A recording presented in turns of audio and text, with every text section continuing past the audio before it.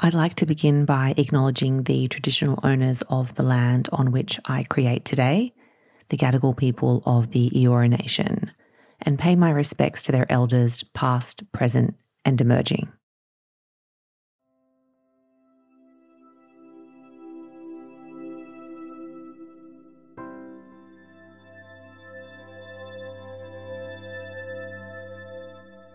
You can only give someone what they need when you have first-hand experience at it, because especially when they're sick and you know it's coming and you think, okay, well then they passed away and they're not in pain anymore and we'll have the funeral and then you kind of move on. It's not like that. It's the most earth-shattering pain that never leaves you. And parents are supposed to die. This is part of life. Yeah. But as my therapist taught me, 200 years ago, the grandparents lived with you. You had 12 children, but 2 passed away. The grandparents died in the home. So death was sad but experienced, and now it's sanitized. We put people in homes. We don't see it. We don't talk about it. And so we're just so unequipped to deal with the one thing that's definitely going to happen.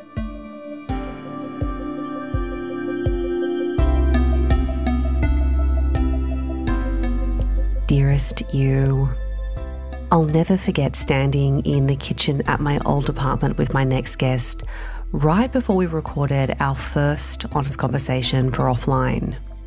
It was late 2018 and she had just published her now infamous infertility series, Treading Water, and I sadly had recently suffered my first miscarriage. We agreed to go wherever the conversation took us, and I am so thankful she trusted me then and continues to now.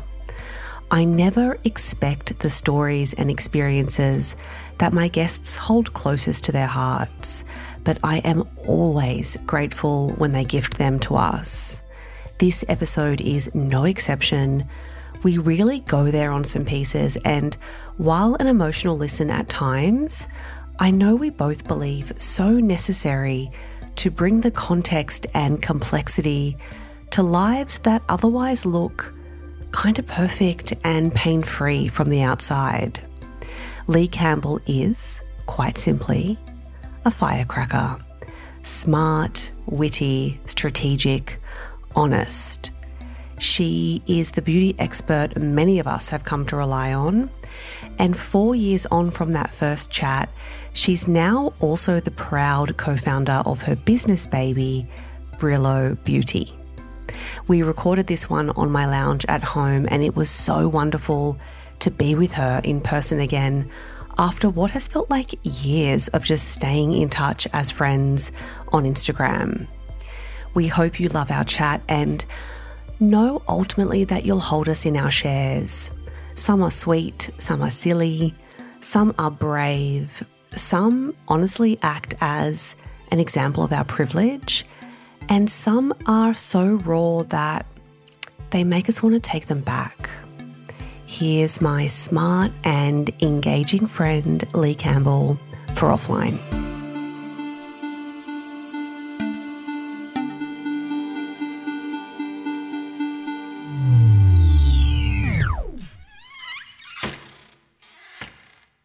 So we just tried not to have the entire conversation before we hit record. I know.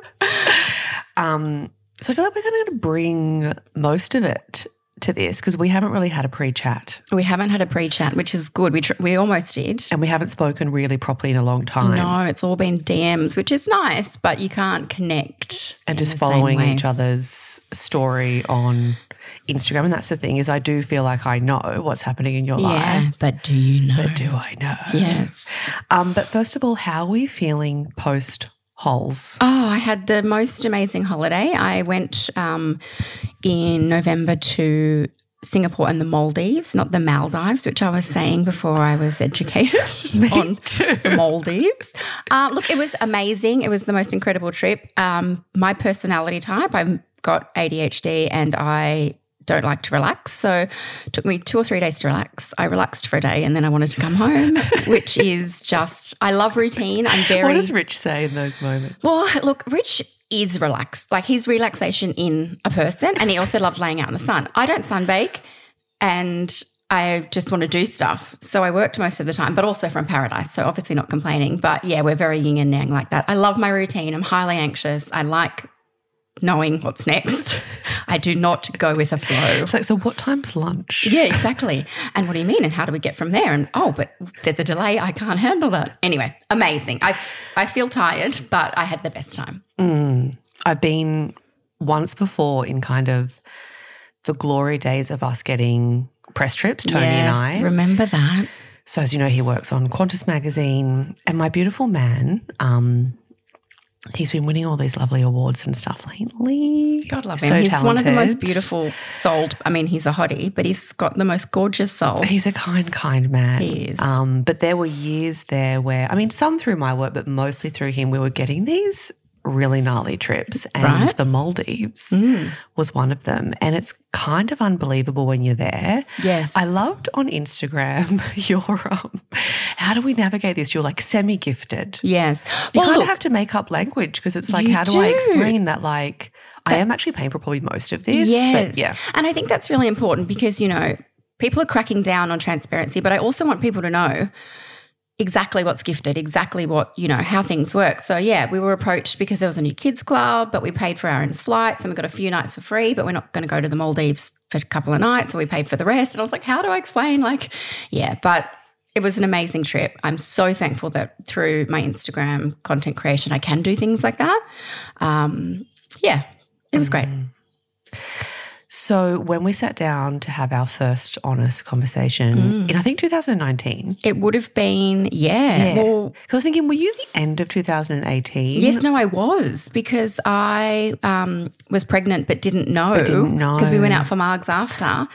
And that was just pre-Christmas because I found out I was pregnant around Christmas time. Okay, so you were the end of 2018. Now it's 2023 practically. I know. So this is 19, 20, 21. Is this 4 years? Yes. No. 4. I would have said 2, but 4 years. That's how fast life's going. You published your blog series, Treading Water, about a week before. I just remember that we were standing in my kitchen. Either I had wine or you brought wine, red wine. There was wine. We had like a nice organic red, I remember. Of course it was organic. And I remember you saying that you'd published it on, I think, the Tuesday, and I think we were recording on the Friday or something, which is why we went out for fresh burgers after. I wanted to learn, what have you learnt that series has kind of become to people?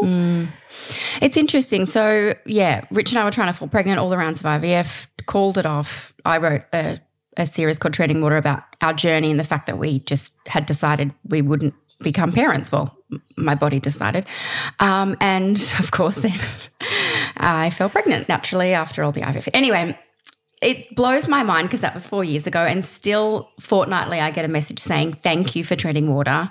I've just found it, or a friend sent it to me. And, you know, it gets a couple of thousand reads a month still because I think people are probably just Googling to find that space because you're so lonely. You go online, you're looking for anyone you can relate to. Those fucking forums. Yeah, the forums are bad. Don't go onto the what to expect forums and all that jazz. But I mean, I feel like a fraud because I then did fall pregnant and have a child. What did that feel like? Because you had to be the person who was like, yes, but it worked out for me. Because the whole thing was like, we didn't get a happy ending, but we're working on being happy without it. And then as nature would have it, you know, we went on a very expensive holiday, bought a very expensive white couch thinking it would just be the two of us. And I came home pregnant. I did feel a disservice to everyone. I felt guilty. I felt like I didn't believe I was pregnant until 20 weeks. But it is what it is. What can I do? You know? I was the same. I remember even as my belly got bigger, I still was like, but there's a high chance I won't have this baby. Yes. You know, when you kind of talk yourself into a reality where you're like, you think you're going to get it, yeah, but you're actually not. I was just literally waiting for every appointment. I was like, okay, tell me what's wrong. All right, tell me what's wrong, because that, you know, having a bunch of miscarriages, which is when you don't bleed but there's no heartbeat on the scan. Every scan I went to, I was just like, okay, I'm ready, tell me the news. And, you know, they're like, the baby's fine. And then he was born and I was like, oh my goodness, I just had a baby. I was the same, where I was like, so I've definitely got one then. Yeah, I'm holding She's it on my chest. Yeah, I know, and it was so special. But yeah, I'm still glad I wrote the series. I'm still glad it helps people.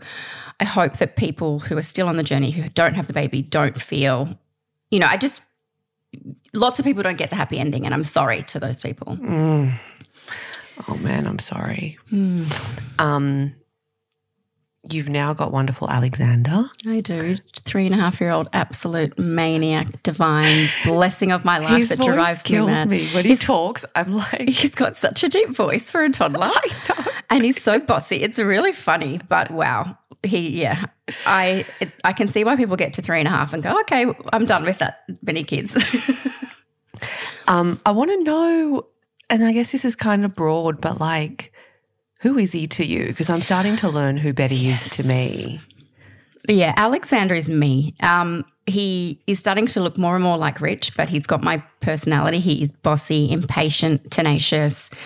But then he's so much of my dad. He's got my dad's big ears, his mannerisms. When he watches TV, he picks his nails exactly like my dad did. And the soft side of him is absolutely my dad. And, I can say all that not knowing Rich's family as well. I'm sure there's a lot of, Rich's side in him, but it like genetics and, I know. nature versus nurture blows my mind, because I just see flashes of little me from videos I've seen, and parts of my mum and parts of my dad and parts of my brother. And he's definitely a Campbell in that respect. He's going to be a firecracker. Mm-hmm. I'm in trouble. Is there any distance between the mum you thought you'd be and the mum you are? This is something else I've been exploring for myself.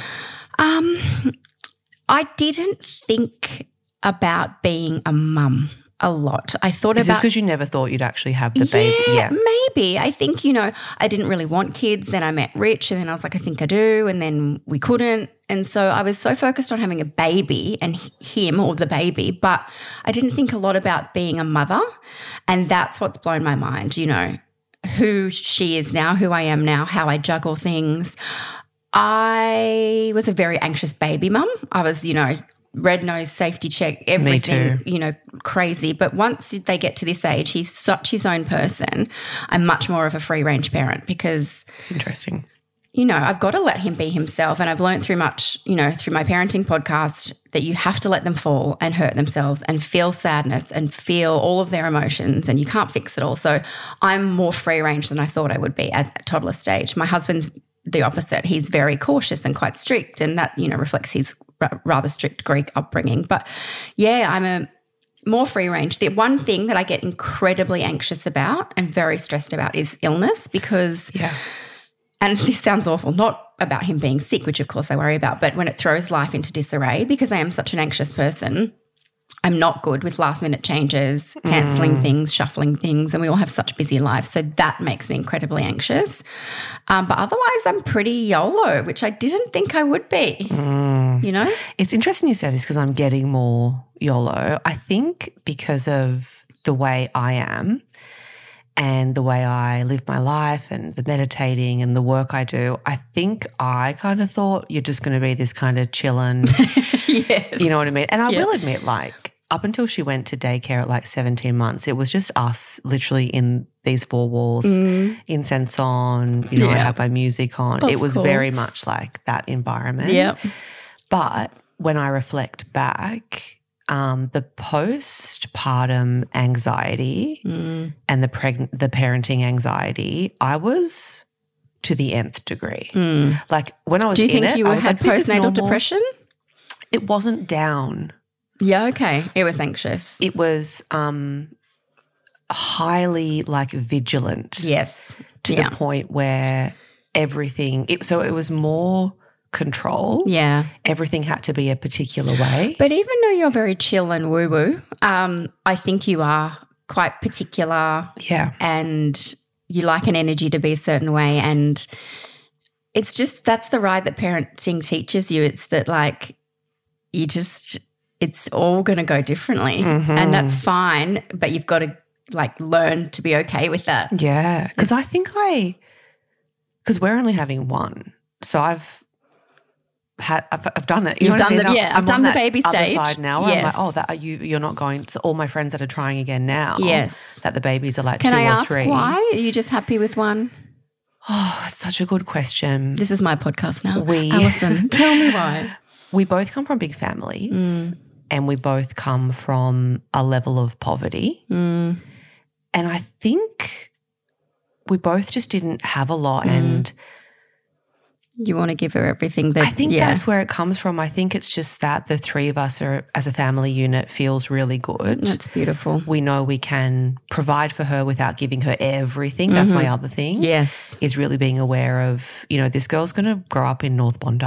Yeah. So how do we make sure that she knows where she comes from? And that's so important to, I think, be aware of, because we are so privileged just because of our geography. Exactly.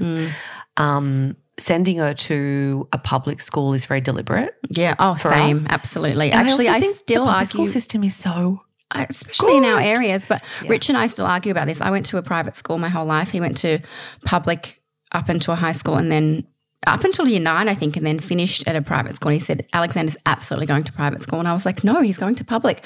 I want him to be more exposed to more cultures, more people from different demographics. And I know still in the area, everyone will be relatively affluent just because that's Sydney's eastern suburbs. But I think that's so important because I don't want him to go to the private school in Sydney's eastern suburbs and all his friends have got a Ferrari and he's saving up for his Honda. I think that's important and I get that. But you also want the best and you're taught that this is, private school's the best and all of that. Anyway, I'm going on a tangent, but I get it. And this is the weird stuff to think about. It's like it imprints and you carry that experience with you for the rest of your life. I was the poor girl in a public school and I think about Betty, I'm like, well, you could be the kind of middle class girl in a public school that kind of has what she needs but not too much. Yeah, beautiful. And so every decision I've made has come off the back of that imprinting. Yeah, that's so fascinating. And then you realise, wow, I'm the grown-up now. I'm assessing my own childhood and it's bringing back those memories and how do I want to do things differently or which parts do I want to do the same? And then you're like, what? I'm the grown-up. I'm the parent. I know. And then I guess the other thing for me is because of the pregnancy anxiety and the postpartum anxiety, I just don't think I could do it again, to be honest with you. I just don't think I have it in me. Yeah. And plus, I hope he doesn't mind me saying, Tony's 50 in December next month. Yeah. He's like, he's hot though. Yeah, he's so hot. But I get it. He's gone to the gym now. He's like keeping it I just keeping it saw tight. those muscles. But honestly, as 2 parents in their 40s with a 3.5-year-old boy, I'm exhausted. I understand now why you get your period at 15 and you're meant to have a baby at 18 and then your second one at 21 is because your energy levels, I am exhausted and I have one child. So I get it. Being an older parent is definitely a factor. I had a really good chat with one of the beautiful educators at daycare and she was like, so Betty's 2 in January and she said, I just want you to remember that this is the hardest stage. This is as active as she's ever going to be, as, kind of cheeky as she's ever going to be. She's testing the boundaries. So I just don't want you to think, oh, my God. Yes. It's going to be this full on all the time. I hear from 5 they chill out a bit. Okay. Yeah. I don't know. Boys and girls are quite different, I think, but just the energy, man. Well, I think because I kind of kept Betty in with, the chants and the incense, she's kind of let loose now. Yes. She's the kid that's going to go trade her lunch at school. Seriously. You'll pack like mung bean sandwiches. And she'll have 800 roll-ups. That's right, and a pie. I love it. But they said she's the most active. Oh, yeah. And I'm like, of That's course. so funny. They said that to Alexander baby? at school. They said he's got the most energy out of any kid we've ever seen. I was like, yep, that sounds like me. He's my son. Then I'm like, okay, good to know that she is full on. Yeah, it's not just you. Yes, yes. So as I was explaining to you before we started recording, the podcast has really evolved into really exploring when we're sitting in our true self, how do we define success? And I want to talk about a move you made that I feel like potentially a lot of women listening might be considering making themselves, and that is having the job and then deciding to go part-time after having a baby. Yes. Why did you do it? I think we know why, but how did you have that conversation with your boss? And I know your situation's unique in the sense that you work in a workplace that advocates for this. Yes. It helps that Mamamia is run by mums. mostly all women, a lot of working mums. But you're right, you know, being executive editor. Back then, the executive editor was quite high up, you know, the boss of sort of editorial, not the boss, but anyway, I was on the senior leadership team, you know, I was across all moves of the business. And then I had my son. I knew I definitely only wanted to work 3 days a week. But I had so many direct reports, and had I kept all my direct reports, remained on senior leadership team, it was just all management, and it wasn't the stuff I loved doing, and it wasn't the best use of my time for the company either, and it wouldn't have made me happy. So when I came back, I said, I don't want any direct reports. And that's... You know what people say to me? I want to be a manager. I'm like, you sure? No, I'm not good at it. If I was good at it and enjoyed it... It surprises me to hear you say that. No, I'm not good at it. I'm not patient. This sounds awful, but not that I don't care about other people's career progression, but there's so much work to do. It's a full-time job. Yeah, it is. And I just wanted to do the creative stuff, and it felt like it was a step back. If you look at a resume, you know, removing yourself from senior leadership, removing all your direct reports, but it just wouldn't have made me happy, and I wanted to work hard for those 3 days doing stuff that I loved. Flexibility without direct reports. You know, I start my day at about 7, but I finish 3 or 4, and I can because I'm quite an island. I can do my work wherever, and I have that agreement with Mamamia. You know, a couple of months ago, I just said, look, I've got so much going on.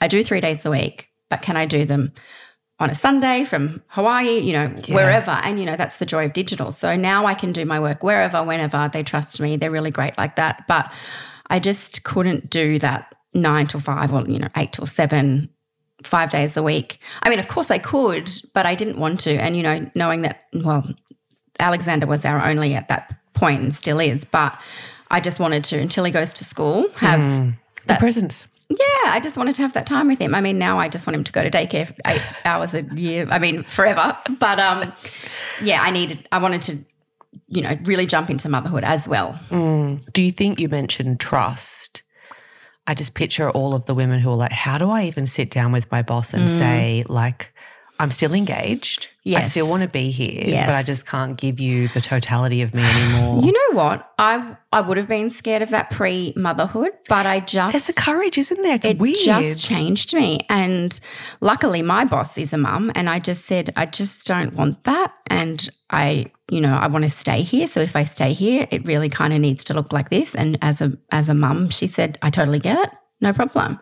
So I guess it depends on who your manager is, what your role is. But I think they knew that was what it was going to look like anyway, and I could still bring value to the company in my new, you know, the way my new role looked. And so it just sort of all worked out. I was very lucky, but they're very supportive of that. This is it, isn't it? Yeah. I just think about those people in those traditional corporates. Oh, yeah. But I think of me when I used to see people leave at 5 and I was like, oh, that's nice for them. Or 4 to go pick up their sick kid, or everything's rescheduled because their child's sick or at school holidays. And I was like, oh, mums get it easy. And now I'm like, oh. I saw that memes going on Instagram yesterday, and someone was like, to all of the mums. Yeah, I worked with before. I'm sorry. Did you post that? Yes, because it's so true. And like I never said anything, but I was like, well, why can't I leave at 5? And, you know, but. You know our friend Lisa Patulny, she obviously had Elvis, I feel like relatively young, which probably wasn't that young. But because I had a staff member having a baby before me, that was a whole other thing. But she was really my first the first member of my team that went on mat leave, and she had the sickness the whole way through. Yes. So she had a lot of time off, and we had a really brief conversation not that long ago, probably about a year ago, where I kind of said, like, I don't know who I was to you. Yes. And she was like, you were perfect and you were great. And I was like, but was I? Like, it's like with anything, until you have the lived experience, you can't fully understand. And it's the same with grief. I'm sure we'll talk about that in a moment. But until you have firsthand experience, you can be kind and understand, but you can't say, I know, you know? So I already feel nerves in my belly talking to you about the grief thing, because I'm like, anyway, we're getting there. I'm building. We're building. I know. I put makeup on this morning and I was like, why? I know I'm going to cry it all off. No, it's like it's a no mascara day for me. Your social media presence has obviously increased tenfold, 100-fold since we last spoke. Well, yeah, I guess 4 years. I mean, I'm still a relatively small fry, but yeah, I guess so. But I think in terms of the volume of posting, how much, yeah, I share a lot more of my life now. Totally. I do. you really are like, for me, and I know so many, it's like a bit of a TV channel I just like tune into every day. Up to TV Lee.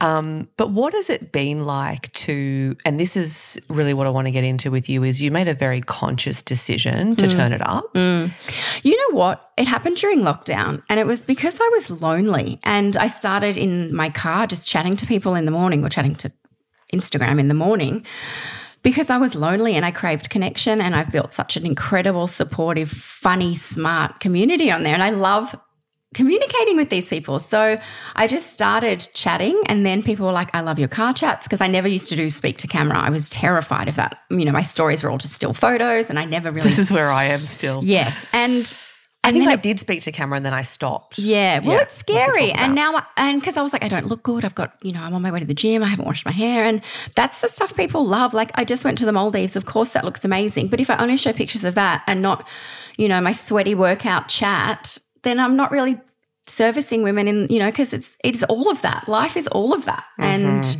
then, that's when people really started to resonate with it, I think, because they were like, oh, okay, she has this amazing life with lots of freebies and a really cool job, but she's also just normal and goes through infertility and grief, and she's tired and blah, blah, blah. And I think that's where I was like, oh, this is cool. This is my space. That's how I found it.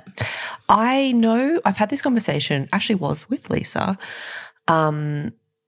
We get very protective of you. Like, anytime I see anyone like trolling, or if you share stuff, I really feel very like, fuck them. And I go and I look at their profile. I look them up. I'm like, oh, mate, if only you knew. There's so many. But I feel like we have hold that for you on your behalf, because of course it's always this way, but when you know someone in person, I think people are getting honestly like 85, 90% of the real kind of you and you. More now than before. But there's that other part where I'm like, that's not what she's like. Yeah, it's funny because I still get, when I get to know people or meet people, people will be like, oh, you're really nice.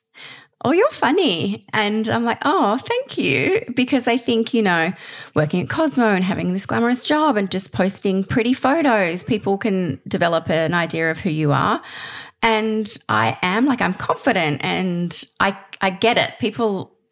Some people don't like me, and then other people get to know me and go, oh, okay, you're normal and vulnerable and, whatever. But the trolls don't bother me. I think that, it used to, and now I'm just like, it's that silly old saying, like, it reflects more on where they're at than me.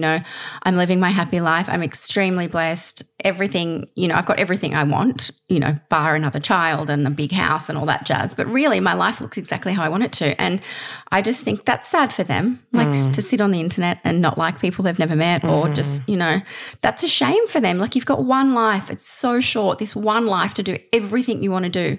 And you sit there on an app and dislike people. I find that really unusual. And so now I'm just like, oh, poor them, off on my day. And I love that. I always think about your courage, because I'm like, I don't know whether I could withstand that level of critique. Funny though, because the more vulnerable you are, the more courage you get. I have found, because it started with treading water. Before that, I was just like, here's me at an event, here's me whatever. And then I was vulnerable about my infertility, my dad's passing, just now my everyday life. And being vulnerable makes you more courageous, because you're the feedback that you get, and it's cathartic in a way. So no, it doesn't bother me. And I also think it's harder for people to critique us when we've shared in that way. Yeah. You'd have to be a very, very. But people are. Yeah, there's still a lot of dark person to then. But that's their problem. I don't care. I am so happy. So shame for them, and they're the 1%. That's exactly it, isn't it? Talk to us about the tools that you've learned to move through that stuff. Like, I know you're a big advocate for therapy. Yeah, I love my therapist. He's very expensive. Psychiatrist. You've got a man therapist? Yes, I do. He's fantastic. I found him actually. I've had therapy my whole life on and off, but I found him at 7 weeks postpartum. I was diagnosed with postpartum depression and what's called adjustment disorder, because I'd gone from this career with direct reports and all this jazz to being on mat leave, and my one direct report didn't speak to me, and I had no sense of purpose, and I love a task, I love a deadline. And anyway, that's how I found him. My GP did whatever that postpartum test is called. Oh, yeah. And then I remember him ringing around to find me a psychiatrist, and he was like, this woman has severe postpartum depression. She needs to get in immediately. And I was like, oh, do I? This is serious. Yes. And I was like, oh, yeah, I did try to leave my husband last night. And he's fantastic. He's really like intellectual in that he helps me understand thought processes. So, yeah, with his help, and just I'm 40, I'm old. I don't care anymore. Like, there's say something what you that want. The age does help, doesn't it? Where you just think. I just don't care. I've had that post having Betty with my body. I could just give zero Same. fucks. It's so funny weird. because I follow lots of health and wellness people, and it's all like intuitive eating and all of this stuff. And I'm like, oh, all that woo-woo crap. And then I'm like, oh, wait, I do that. I think I'm doing that. Yeah. I just eat when I feel and like I'm it. hungry, and I eat what I want and not too much, and then I exercise a bit, then I drink, and then I don't really care. But it's funny you say that. You know, I've had a full-on last sort of 6 months, and I've lost a bit of weight just through stress and busyness. And the amount of people in my DMs saying, you look amazing, what are you doing? And I'm like, I'm so extremely stressed that my Apple Watch tells me that I've got an elevated heart rate for the last however long. But it's not intentional to look good. It's just living my life. And coming back from the Maldives, I put on 4 kilos, which was so welcomed because I just kind of stopped and ate and all of that jazz. But I just don't care either way. I don't care if it's 4 kilos less, 4 kilos more. I want to be happy. I want to be healthy. Yep. Weirdly, when Shane Warne died, that blew my mind because I was like, you're 52, I'm 40. I mean, I don't live Shane Warne's life, but I was just like, okay, now at 40 it's about being healthy and strong and going to the gym because my back hurts, not because I want to be hot. And all of that, it kind of, you have a mammogram, you have like colon, like it just kicks over to this whole other phase where it's not about what you look like. It's just about caring for yourself, which I haven't been good at the moment, but I need to work on. I think the testing thing is big as you get older, and I think for both of us, because having had terminally ill parents, all of a sudden you find yourself in rooms getting tested for cancer. Yeah. And this has been a real, I don't know what it's been for me. It's been so humbling. It's scary. Like I had a mammogram. The wait times. Yeah, I had a mammogram a few weeks ago, and I went in and they did a bunch of the scans, and then you go sit down and they were like, okay, it's okay. We found a mass. We just need to go and, scan that area of your boob again. And you go, okay, cool. And so they scan that again and they go, okay, you go sit in the waiting room. And you're kind of there for 4 or 5 hours by the time. And then I had to have a whole bunch of ultrasounds on it. And I was just, my mum wasn't well at the time. Like Rich's father had just passed away. And this was all within like 36 hours. And I was like, okay, like that hour in that waiting room. And then they were like, oh, it's okay, it's a cyst. And I was like, oh my God. But I was like, oh, I used to dance on tables at nightclubs and now I'm sitting in a mammogram room. How did that happen? Seriously. So my mum passed in early August. I'm so sorry. We're not there yet. We're building. This is my side story, easing my way in to breast cancer. And, I think we're really similar. I was like, well, I best be getting my tests now. So I didn't give myself any space between her passing, I think that week. That was probably a bit too soon. Yep, I went to the doctor and I was like. But that's in both of our personalities. We're doers like that. But I was also like, I looked at Betty and I was like, if I get it early, because my nana had breast cancer but caught it really early, still with us 91. So you've got it in your genes. Well, it's just like it started to feel inevitable. Yeah. Where I was like, well, this is now on my mum's side and I'm going to get it. And so if I can get it early. Yeah. And of course, I went and got the ultrasound and I had this, I have this thing where people tell me their life story when I'm definitely not asking for it. Oh my God, same. Like I'm when you're lying topless. on the bed. Yes, same. And she starts telling me about that she's getting divorced and telling me all about her kids and how awful. And so basically it was 45 minutes of her telling me about how awful her husband is. I think they do that to distract you, but you're like, this is not right now. But I wanted to say to her, like, my mum just died of breast cancer. Yes. I'm scared I have breast cancer. I need you just to not. I can't hold this for you right now. I'm just trying to hold myself together. Yes. But of course I was like, oh, that's interesting. Oh, so me being me, like held her in her story. And then she stopped on a bit, same as you. I was like, we're spending a lot of time in this area. Yes. And then she sent me on my way and she was like, all right, we'll just we'll send the report to your doctor. And I said, oh, cool. So don't need to make a follow-up? She's like, oh, no, you need to make a follow-up. And I was like, oh, why? Great. Why? Yeah. I'm dying. I can so relate. Longest week of my life, ended up going to the doctor, having to get the biopsy on it.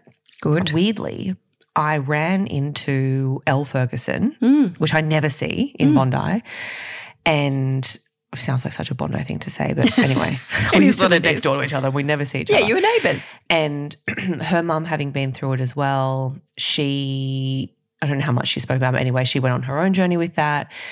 And I ran into her, and this is the thing, the same with you, is when there's somebody else who's lost a parent, that's when I lose it. Yeah. With other people, I'm like, because they get it. They get it. And she looked at me and she didn't know. And I looked at her and she's like, I'm so sorry. And I said, also, I'm waiting for this why did I go and get that fucking ultrasound?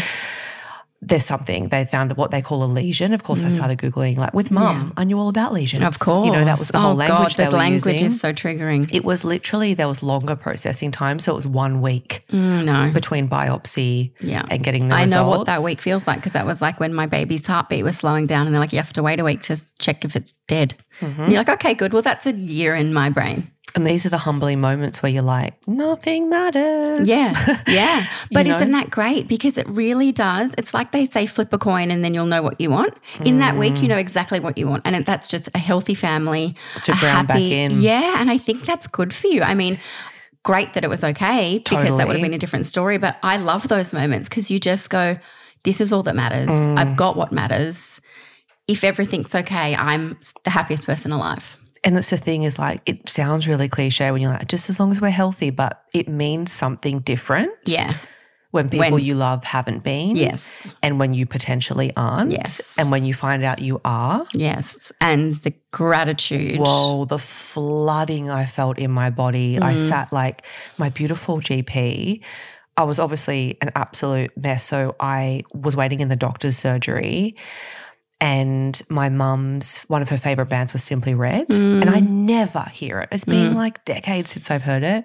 I'm waiting in the waiting room. Simply Red song comes on. Oh, my gosh. And so I'm like, it's okay. Sign. It's a sign. Because she wouldn't do that if it was bad news. This has been happening to me too. And you know I don't believe in woo anything. But it's mega.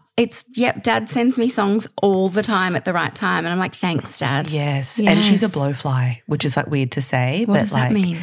So I really believe. Oh, like an actual blowfly. She comes to visit you. Like in the moments where I've just spoken about her or I'm really thinking about her.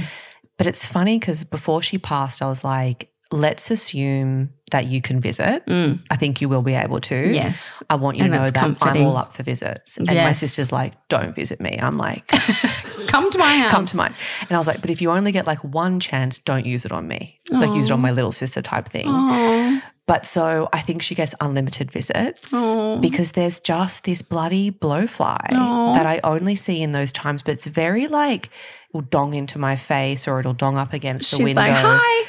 Like, it's me, I'm here. And then the other I love day, that. I know, it was so funny. Tony was like, this fucking blowfly. I'm like, it's Mum. It's Mum. Don't get the Mortein. Yes, it's Mum. And he's like, I just trapped it in the window. I'm like, let her out. Yes. Oh, that's beautiful. You know what those funny things be like? He probably thinks I'm. Yeah. And you know what? Whatever you believe to make you feel connected. Absolutely. It's funny because as you know, I'm very just straight up. I'm not really into that stuff. But since my dad passed away, I'm much more spiritual. Like I don't think he's gone to heaven. I don't really know, but he's around. I know he is. I can it's a feel portal. Him. I think it opens. It does. Oh my gosh. And Alexander all the time. Would just be sitting there. You know, he was 10 months old when my father passed. And he'll say, I miss Poppy. And we talk about him so much so he knows, but I miss him. I found those moments really heart-wrenching. She'll just be here in the lounge room. She'll look over there and be like, Nana. I'm like, oh God, is she here? Yeah. Because you know they say like. Oh yeah, kids can see stuff. Yeah. He always says Poppy keeps me safe from the monsters. And I'm like, yeah, he does. Oh goodness me. Yeah. Or I'll be rocking her to sleep and she'll be like, Nana. I'm like, oh baby, I miss Nana too. Yeah. It's a lot. So anyways, I heard that song. I thought, I think it's going to be okay. I walked into the room. As soon as I got in there, she was like, oh my God, it's okay. Oh, I love that kind of GP. And she was just like, I really didn't want to be the one to have to tell you, that something was 2 weeks after your mum's passed, so it's all good. And it ended up being a cyst that collapsed in the biopsy. I'm like, why don't they tell you that? I know. Tell me at the moment. Well, they did at mine, luckily. Like I was there for hours, but they were like, okay, you know, you need to keep an eye on this and we want you to come back every 6 months, but you're okay. And I was like, oh, I think they could feel my energy because I was just wide-eyed like, tell me. I ended up seeing my mum's breast specialist I'm going to get the gene testing. Good. Because my mum was never actually tested. And knowledge is power. I know it's scary. But and she said to me, it'll go one of two ways. You'll find out and you want to do something about it, or you'll find out and you won't. Yeah, you'll be incredibly relieved, or you'll be empowered to make the next move. Exactly. But one good tip she gave me, which I thought was relevant to share, is to check your boobs. Oh, now I'm going to get it wrong. I shouldn't even say it out loud in case I get it wrong. Just check your boobs, everyone. Well, check your boobs once a month, obviously, but look up like how to properly do it and to make sure you're doing it. They taught me that at the mammogram place too. Down, they said stand up, put your arm up, do this. And I was like, oh, I didn't really know how to do that. But anyway, I will find out and get it right and try and put it in the edit notes. But it was to check them, I think beaming in with the accurate information. Dr. Mack recommended that women check their breasts once a month and preferably during their period because this is when our breasts are typically the least lumpy. She also gave me a helpful pamphlet that outlines what's called the 3-step breast check. Shower check, bathroom mirror check for any surface abnormalities like changes in colour, size, shape, dimpling of the skin or a pulling in of the nipple, and then finally a lying down check. I've linked the guide in the show notes and I truly hope you hit that link. One simple thing we can do is just put a post-it note on our bathroom mirror to do the 3-step check once a month. Funny, last night Alexander wasn't sleeping. He was in my bed and he's poking my boobs. He said, Mummy, what's in boobs? When will my boobs grow? And I was like, well, and he's obsessed with becoming a girl. He wants a vagina. Every day he asks for a vagina. And I was like, when you're a big person, if you still want one, we can definitely make that happen. I want one now. And yeah, he wanted boobs last night. And I was like, well, let's see how you feel when you're a bit bigger, buddy. It's funny, Betty didn't sleep last night either. And I was like, Mummy's got to record early. Oh, man, they know. They know. So you just spoke about your beautiful dad. Yeah. Who you lost in what year? 2020. Yeah, it was like the COVID year, wasn't it? It was the first, May. He died on Mum's birthday and we were in lockdown. We were in isolation out at my brother's place. So there was 9 of us living there because so at my baby shower, he got lost going to the place he'd been a million times and Mum thought he had maybe dementia or something. So we sent him for some tests and that's when they found a bunch of tumours on his brain and he had radiation and then it was in his lungs. It was everywhere. And he passed away when Alexander was 10 months, so pretty much a year after. And it was the strangest thing because it was happening in COVID and through the drugs he was on, he was losing his mind and he thought that we'd made the TV up. He was like, there is no disease everywhere. Like, you're saying that so I can't go to golf. And we were like, Dad, we're not, we promise. Wow. And he's like, why is everyone living here? And we were like, because we can't come and see you. And we had to make that decision. Do we put him in hospital? But we couldn't have gone to see him. So that's why we chose palliative care at home, thankfully to my brother, who I can never repay because, and we nursed him until the day he died, all of us together. And it was the most gruesome, beautiful, like fucked up thing I've ever seen. But had COVID not happened, I wouldn't be living with him and I probably wouldn't have been there the day he died. And like, I'm so thankful for that really weird year because 9 of us in a house for 3 months was like absolute mayhem. And I remember going to Woolies and there's no meat left and it was like, what is this apocalypse? Yes. And while he was dying, and so we weren't even really paying attention to COVID except for watching it on TV. You know, my brother lives on 35 acres, so we were relatively, free to like do stuff. But I was on mat leave, I had a baby, Rich was trying to work from out there. It was the weirdest time, but it was the most beautiful thing because we all got to be together. And that was, it'll be 3 years in May. Wow. And it was awful. It is so awful. I'm sorry. Well, I'm sorry for you as well, because it's like, I think you can picture it, but until you're in it. Yeah. You just, like we were saying before, like Rich's father passed away a few weeks ago, and he said to me, I'm sorry, I wasn't there for you the way you needed. Oh. And I said, you didn't know. And now this is the gift you'll give someone else when one of their parents passes away, because you can only give someone what they need when you have firsthand experience at it. Because especially when they're sick and you know it's coming and you think, okay, well then they passed away and they're not in pain anymore and we'll have the funeral and then you kind of move on. It's not like that. It's the most earth-shattering pain that never leaves you. And parents are supposed to die. This is part of life. Yeah. But as my therapist taught me, 200 years ago, the grandparents lived with you. You had 12 children, but 2 passed away. The grandparents died in the home. So death was sad but experienced, and now it's sanitized. We put people in homes. We don't see it. We don't talk about it. And so we're just so unequipped to deal with the one thing that's definitely going to happen. And I think also for us, he wasn't in a hospital. Like, we saw every moment, and those last days were horrific. They are. Oh, goodness me. Like, there was a moment, so Mum was in palliative at beautiful Sacred Heart. Mm-hmm. Like, our health system. Oh, honestly, I just angels. floored. I can't. And she had the best breast surgeon, Dr. Cindy Mack, through Chris O'Brien Lifehouse, free. Wow. Like, we're so this lucky. Brand new hospital. Yeah. She had this corner room when she had a mastectomy. It was just the care. I just, and I know we so the pay our mastectomy taxes obviously didn't work. Like, sorry, that sounds insensitive. Was they took the boob off and they cleared the lymph nodes in the underarm. She was like, the surgeon was like, oh, we got it. We're confident we got everything. And so we were like, yay, Mum, oh my goodness.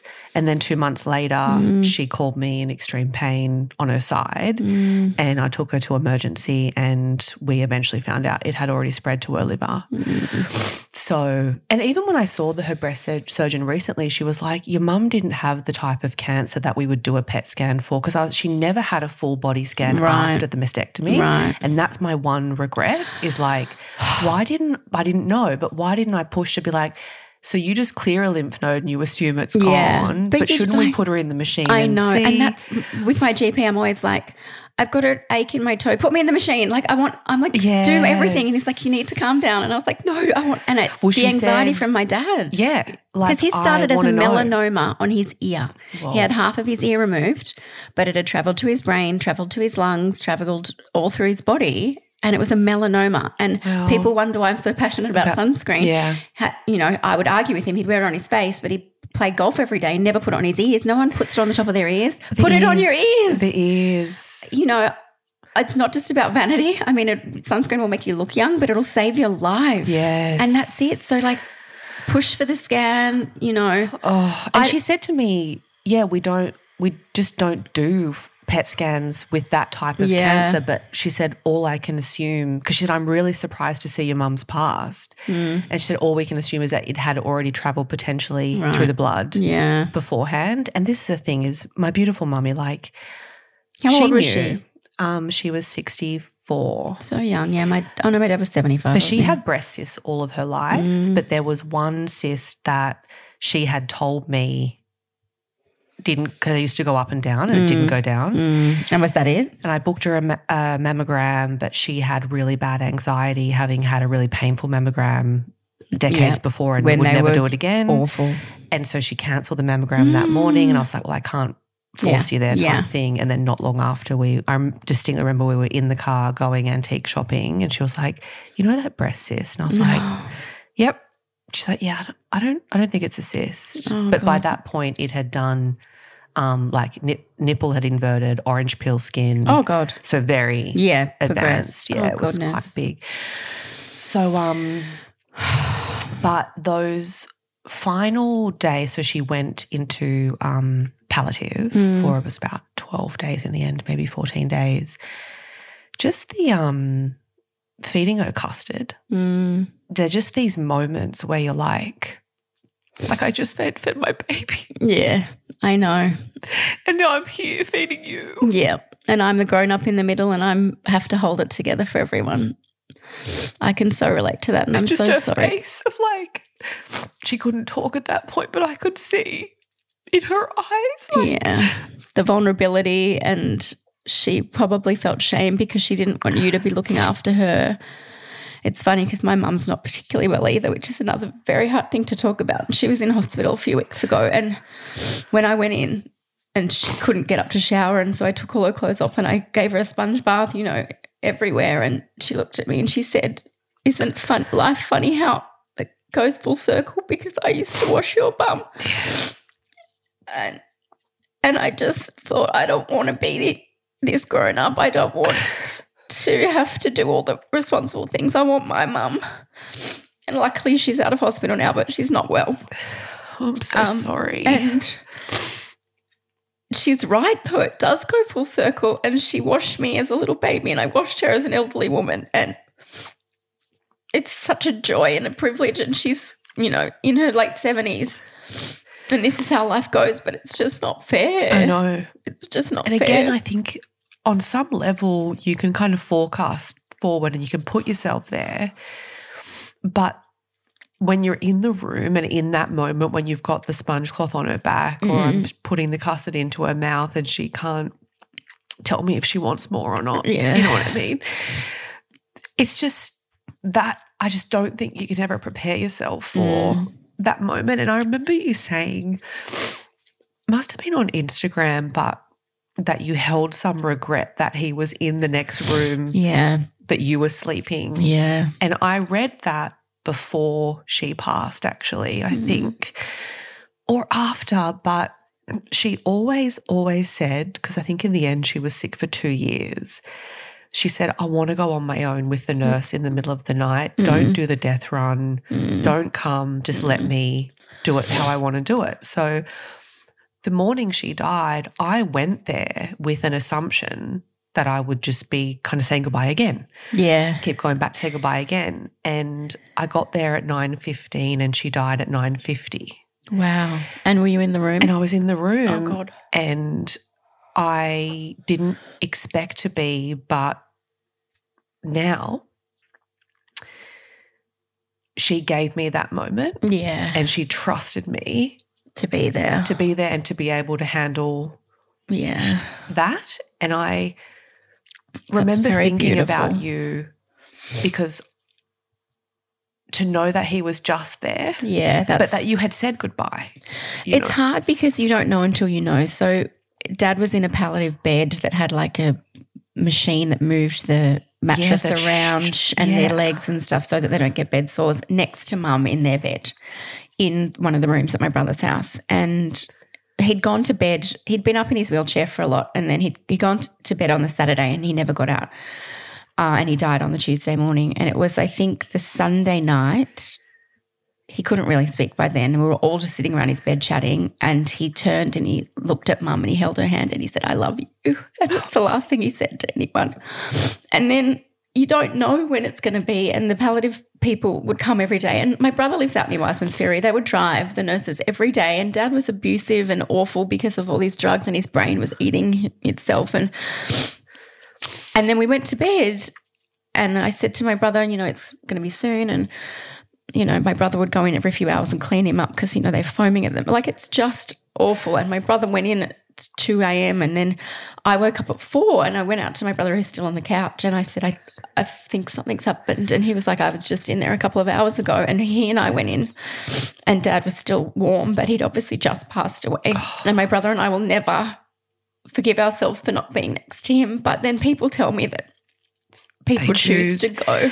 They choose, and I can, if it's any comfort, I know that's a fact because I experienced it firsthand. Yeah. She waited, and her waiting was like, it was a holding on if I've ever seen one before. Yeah. And there was a moment where she looked at me and she drew a breath. Yeah. And she said, "This is it." Yeah. You know. I hope that. I hope he didn't feel lonely. I mean, Mum was next to him in the room, but she was sleeping. And my brother and I just held each other by his side for about 10 minutes. And then I woke Mum My brother went and woke my sister and his wife, and, they had 2 young girls. Well, they're still young, but, 9 and whatever, and I woke Rich and the baby. And also it's wild what happens when someone dies at home, because there's a dead person in your house and the police have to come first before they can take him away to verify that there was no malpractice. So we were sitting with him for hours, which was beautiful and weird. And the funniest thing happened, because after the police came and verified his death, then they have to take him past the GP, who also has to verify the death on the way to wherever. And then the funeral people came and I said, oh, we want his wedding ring. And they said, oh, that's going to be quite hard to get off because it was really tight on his fingers. And I said, well, cut his finger off. And they were like, pardon? And I was like, well, he's gone now. We want his ring. Cut his finger off. And they're like, we can't do that. And then they were shocked, and then the whole family was hysterical. And I was like, right? Like, we don't need his finger. Yeah. Anyway, at the funeral, the guy, and it wasn't a funeral. It was 10 people. It was COVID. It was so undignified, not what he deserved. It was 10 of us. My cousins who drove down, my dad's sisters, had to sit outside. No. And they almost didn't let Alexander in because he was the 11th person. I'm like, he's 10 months old. Anyway, the funeral guy came out and said, we got the ring. And I was like, you cut it off, didn't you? And he's like, no, I didn't. And it's the weirdest humour, and it's a really beautiful time. It is. And it's dark, weird. but it's the moment he died, like 15 minutes later, I went online and bought a whole set of fry pans. I have no idea why. I feel it. I have no idea why. I feel it. It's just so bizarre. It's just so bizarre. But it's, as hard and hurtful as it is, I'm so appreciative because that changed my life. The things that matter to me, the things that don't, I am quite materialistic. I love shopping. I love things, but I know they don't matter. What matters is my husband, my baby, my mum, my sister, having fresh food and health and where we live, like that's all that matters. That's and it. There's a different death, intention and why behind the purchasing. I think you understand. Yeah, I don't care. Like exactly. I want it, but I don't need it. And if I can afford it, I'm not going to get myself into debt. But like I don't know. It's changed everything, and I have to thank him for that because now I know what matters. The big thing for me is all of this kind of self and spiritual study I've been doing for the past 5 years. It's hard to say this out loud.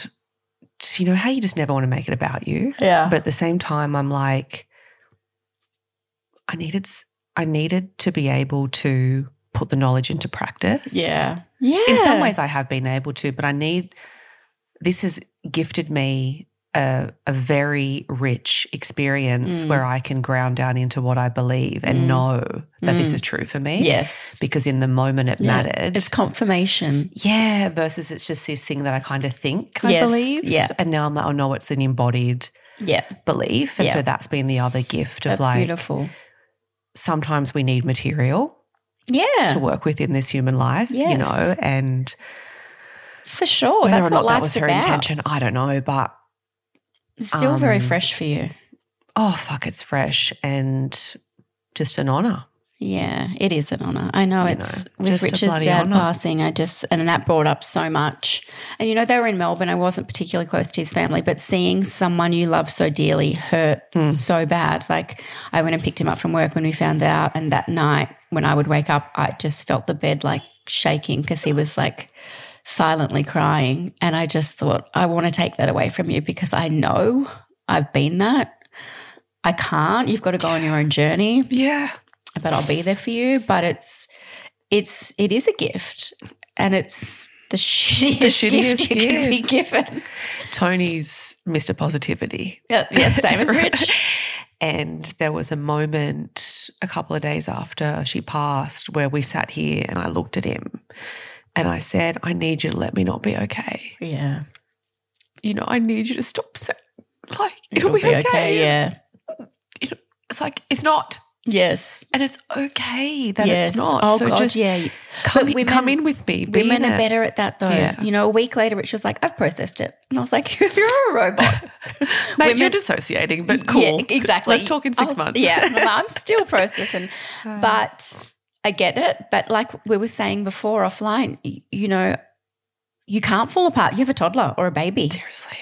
And I remember, I was like, Rich, take the baby. I need a nap because I'd been crying for whatever. And then a few hours later, I'd be like, can you take the baby now? It's like, not really. My dad died yesterday. Yeah. Can you just take the baby? Yes. But now he's like, oh, I get it. And in some ways, I was sharing with Tony that Betty is kind of my gift because she is my special Christmas present I get to wake up to every morning. Yeah. But for my sisters, they're obviously processing it in their own way, and we've been really private, and that's been my dance. Yeah. It's like part of the way I process is private. Sharing, but I've had to turn the dial down to respect other people in my life, and that's been tricky territory for me. I get that too because I'm a huge sharer, and obviously my family don't even really know what social media is.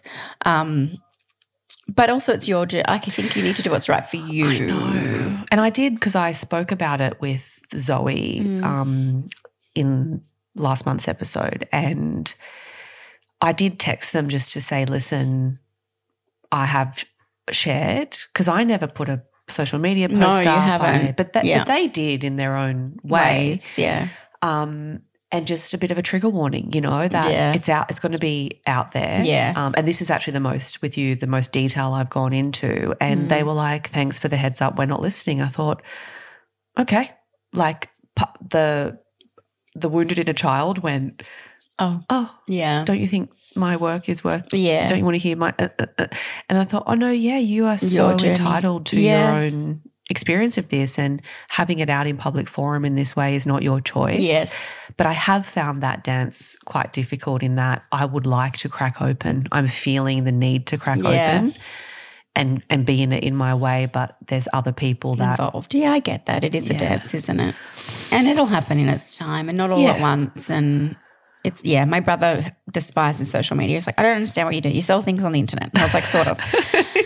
And he's up in Queensland, and the other week he took some of Dad's ashes to scatter at Dad's favourite beach in Queensland, which he did. And I was like, can you send me a photo? He's like, why? And I was like, because that's part of Dad. And he's like, do you want to put it on Instagram? And I was like, no. But even if I did, I'd discuss that with you because it's an important part. But I get it. Like everyone has very different ways of doing things and privacy. You know. So what are our stories to tell? Yeah, exactly.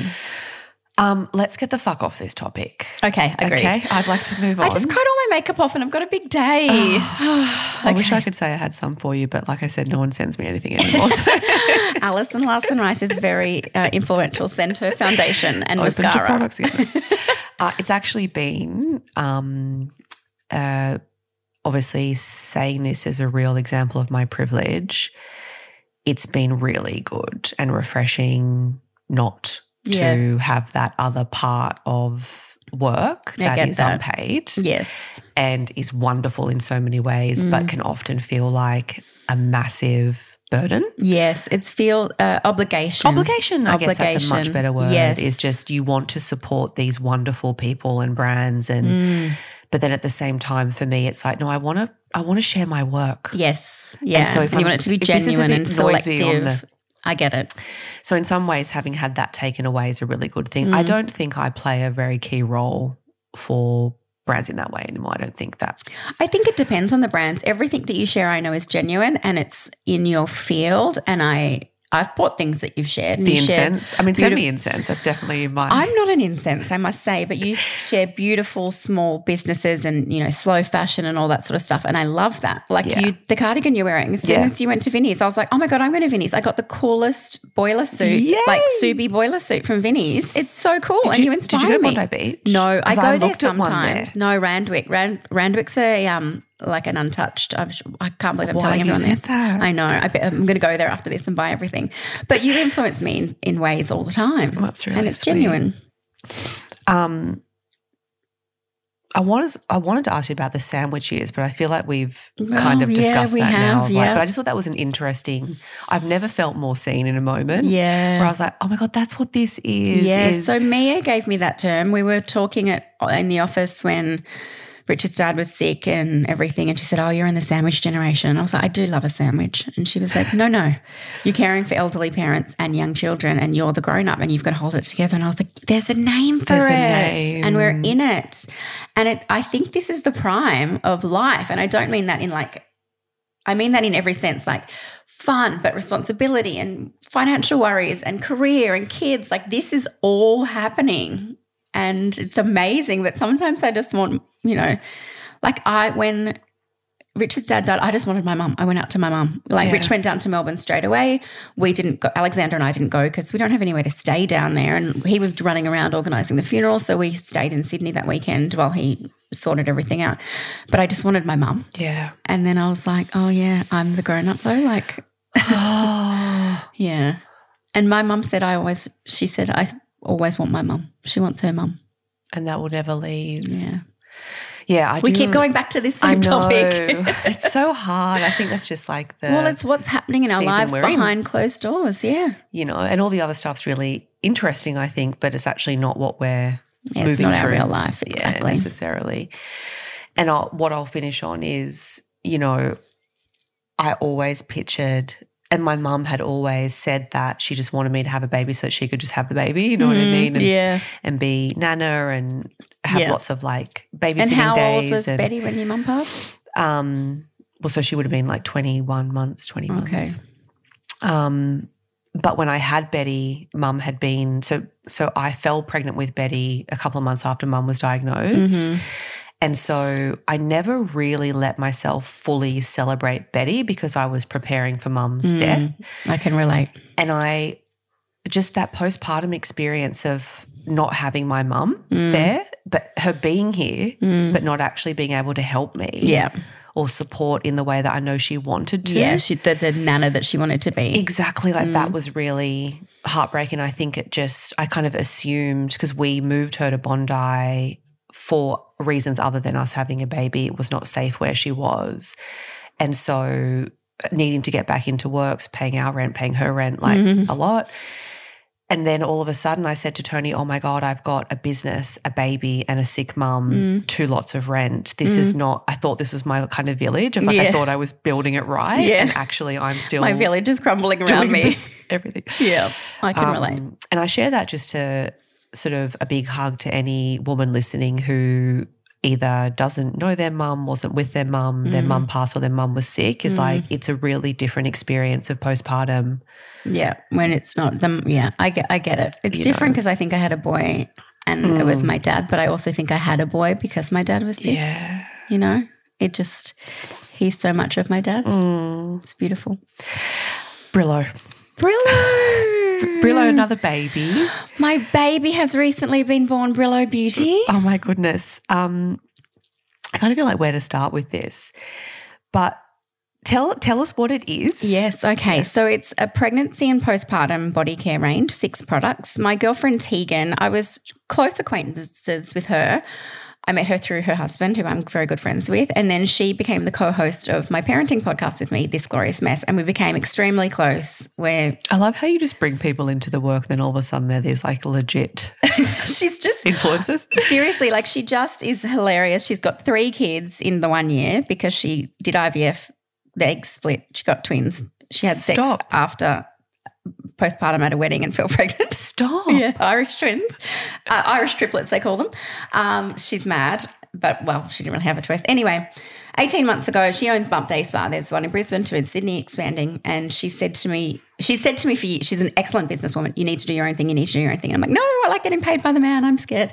And she came to me 18 months ago and said, I'm doing a pregnancy and postpartum range.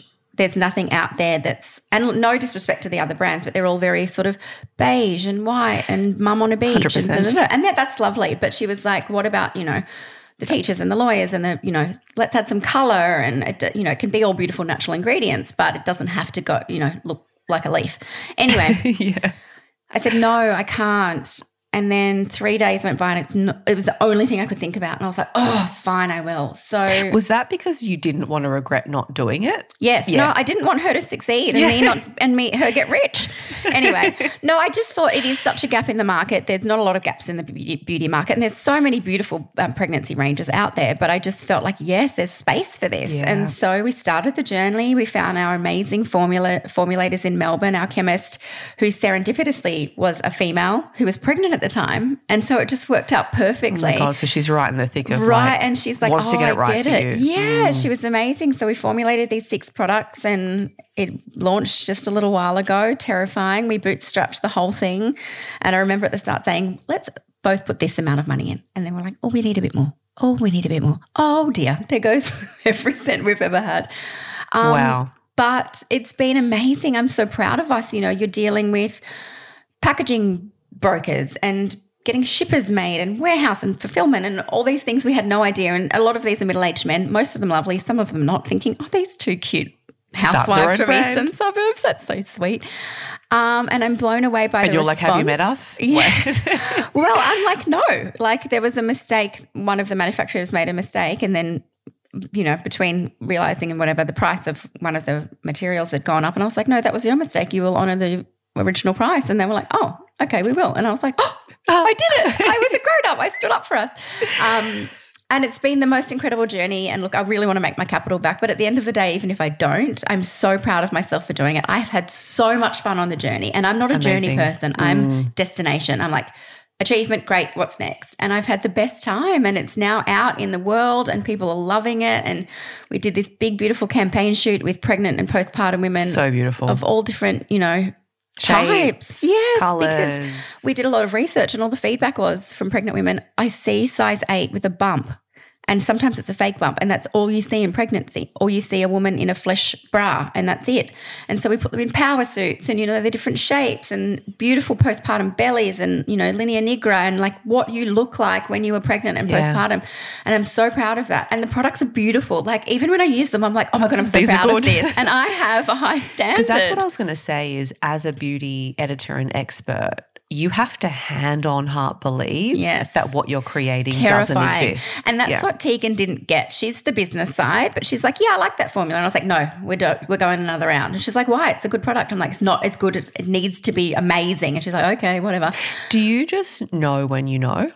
About with the formulation, yeah. But like the body butter, for example, that took us 14 rounds. And that doesn't sound like a lot. Like sunscreen takes hundreds of rounds, but a body butter's like they're relatively simple formulas. It's a body butter, They're all very safe, exactly. And that took us 14 rounds because I wanted to get it exactly. Like I wanted to be obsessed with it. And I'm so glad we did. So many times we nearly said, yeah, that's good.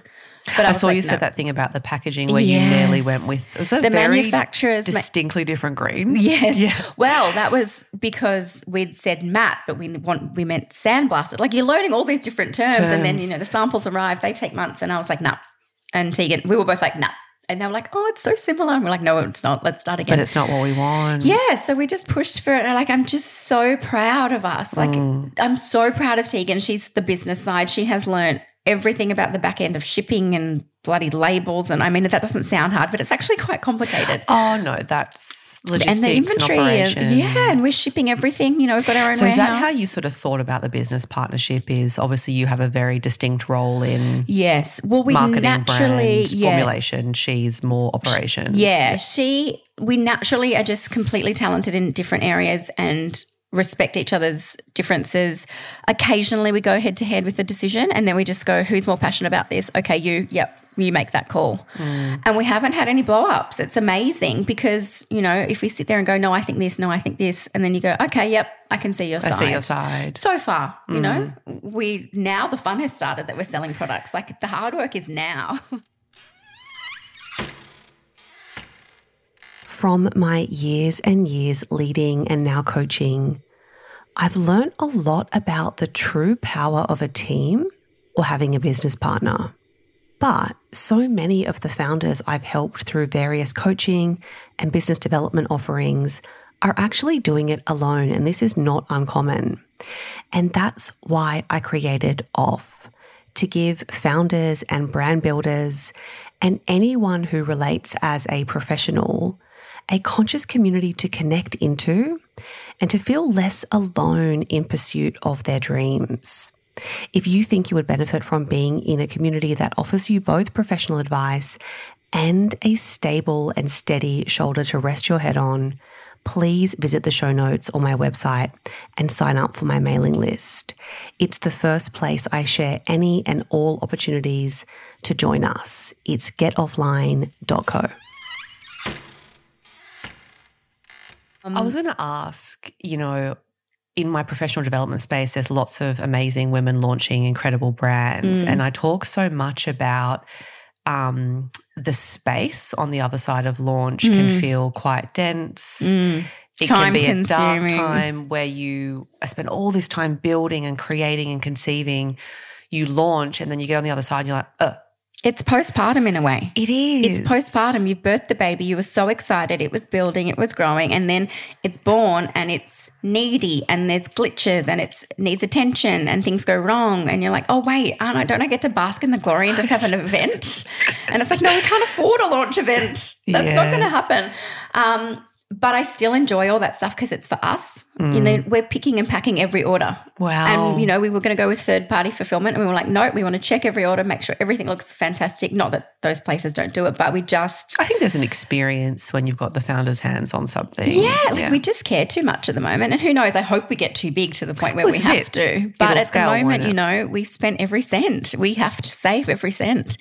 How have you... I think you have to be quite risk tolerant to do something like this. I'm not. Tegan is. There's no way I could do this on my own. I freaked out. Because I'm just like, how do you part with the life savings? Oh, no. I have had that many meltdowns and she is so good. She'll talk me off the ledge, but then occasionally she'll have a meltdown about something. I'll be like, babe, don't worry, we got it. Or we'll do this. Or, there was an error with something. I was like, in the scheme of things, that's a small problem. I couldn't have done it alone. I think having a supportive business partner that has a different perspective and different skill set is amazing. And, she came to me when we were still trying to have a second baby. And then I fell pregnant last year and I lost the baby in May, and that's when we were doing the business stuff. And so then I was like, I don't know if I can do a pregnancy and postpartum range. I want to get out of the pregnancy space, But I've realized it's such a gift because I can't go through it again personally, but I can through my business now stay close to that. And it's such a magical thing. And to see all these excited pregnant women and new babies and on the shoot, one of our shoots, the woman came from the hospital with her fresh baby to the shoot. The baby hadn't even had a bath yet. And it was just like so cool and joyous. And as much as my heart's like, oh, I really want that, but like this is my way of still getting to be involved. So it's kind of serendipitous in a way, even though at one point I was like, oh, this is hurting. Yes. But now that I'm fine. I'm feeling a bit of a mothering the mothers. Yeah. Do you know what I mean? Absolutely. And I just get to stay playing in such a joyous, like fragile, awesome female or, baby bearing people place. I suppose you're thinking about as well, having been through what you've been through, how this range serves all stories. Yes. Because I think a lot about those days and weeks after my miscarriages. What's for us? There's nothing fucking for us. We get the flowers. Amazing. That's so touching. But some part of us, it's like with the mum thing, you just want to be held. Yes. Or you just want to be nurtured or cared for, and we're still bleeding. We're still. Yes. And everything becomes about the baby. And that's why there's not a lot of postpartum products. That's why I was really passionate about the wash and the lotion, which are two beautiful products that you can take to the hospital, gentle and effective body wash and moisturizer, but are completely fragrance-free. Because I remember looking for, the baby's bonds with your scent. It can't see it. And so many people would say to me, what's a nice gift I can give a mum, a body wash to take to the fourth trimester? And I was like, well, you've got your QVs and all that sort of stuff, which is lovely, but there wasn't anything that I could find that was beautiful for me in my bag. And the mother I was becoming, and I'd just birthed myself, and I wanted something special and pretty, but fragrance-free. And that was really hard to find. So they're my two favourite products, the wash and the lotion. Because I know the body butter has the fragrance, doesn't it? Yes. So the body butter, the magnesium spray and the oil has a very faint scent that we developed with a fragrance expert that's through essential oils.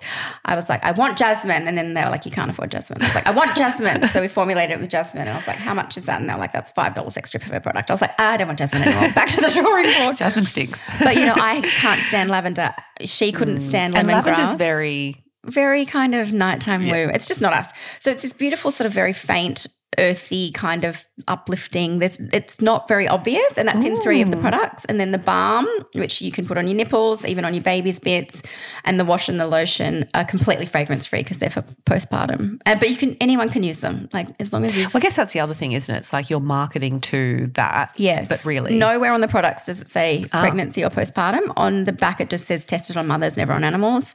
But obviously we're marketing to that. But they're just beautiful Australian-made body care products. So you launched through pre-orders. Yes.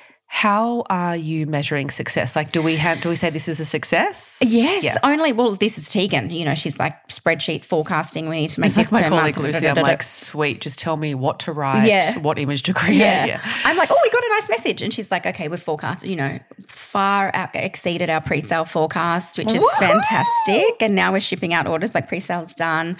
And everything's on track from a business perspective. But more to me is just like a happiness accomplishment, great feedback perspective. It's just like I feel the closing so of that loop good. must feel like it's so exciting. Like it's still really scary, but in our first week, Adore Beauty and The Iconic both asked to stock us. Stop. Which was so flattering. But what does that mean? Is that like a natural yes, or is that no, not for us. We're DTC, so we're following a direct to consumer formula.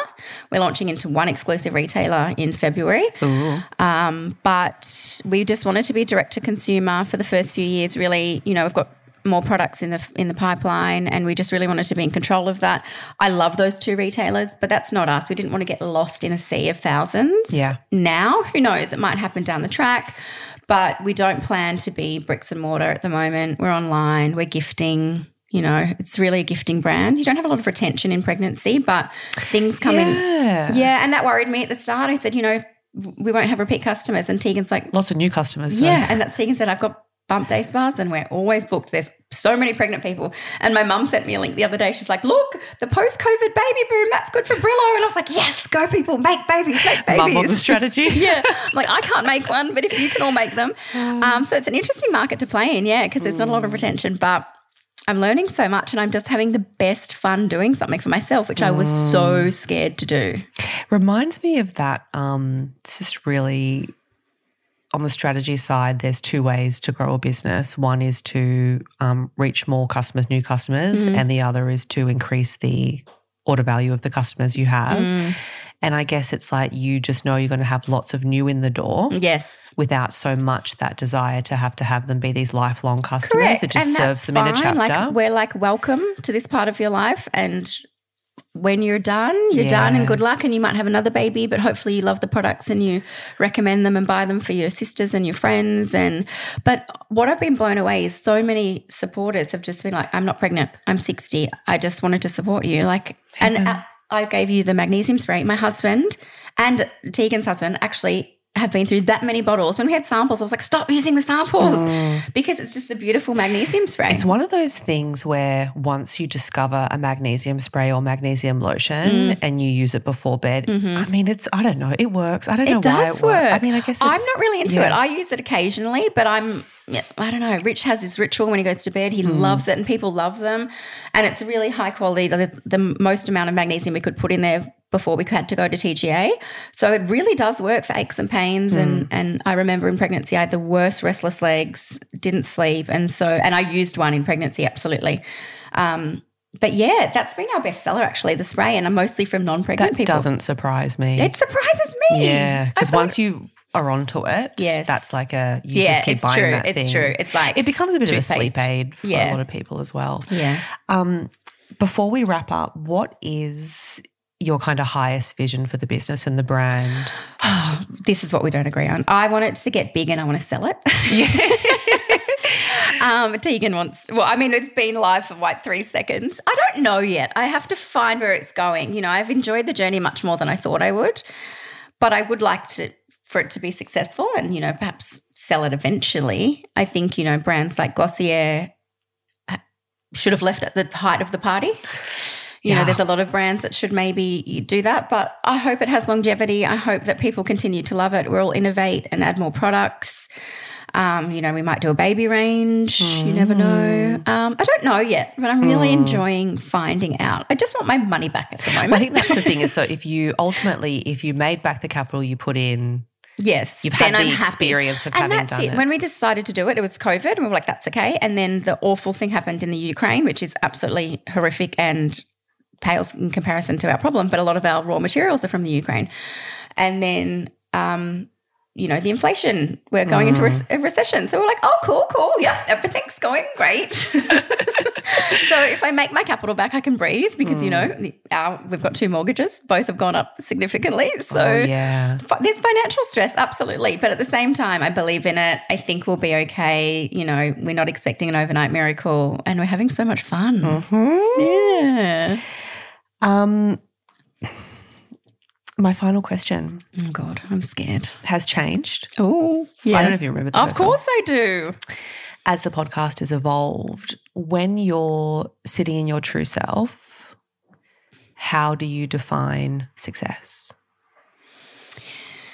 I think it's probably the same as what I said last time. I can't remember, but it's just being happy with who I am and how I conduct myself. Was I kind? Was I thoughtful? Do I have what I need, which is my family?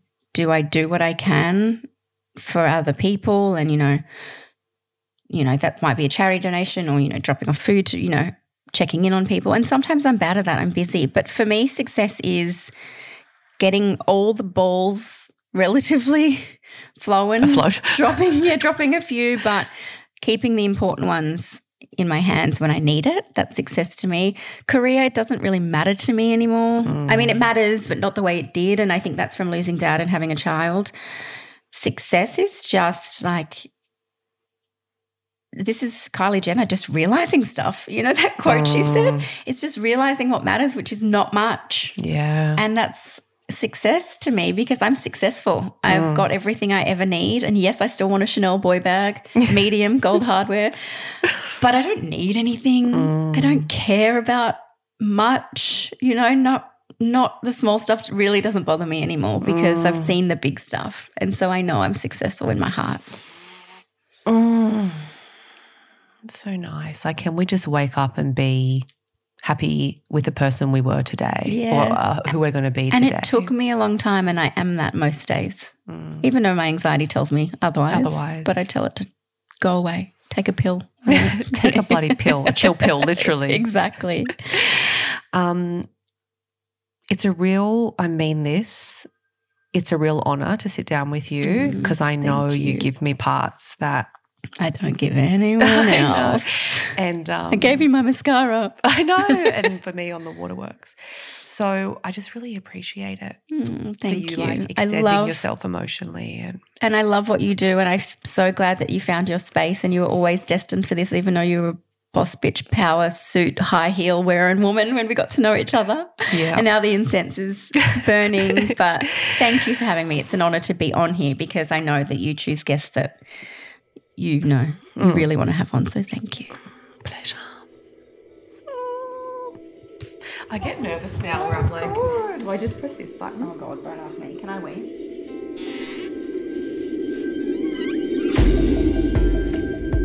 Thank you for joining us for this episode of Offline. If something I said today landed deeply in your body and felt true, I want to encourage you to move into intentional action. Visit getoffline.co and consider signing up to my mailing list. You'll receive conscious career love notes from me, invitations to learn with me, and much more. One last thing. If you know someone who would benefit from listening to Offline, please share it with them.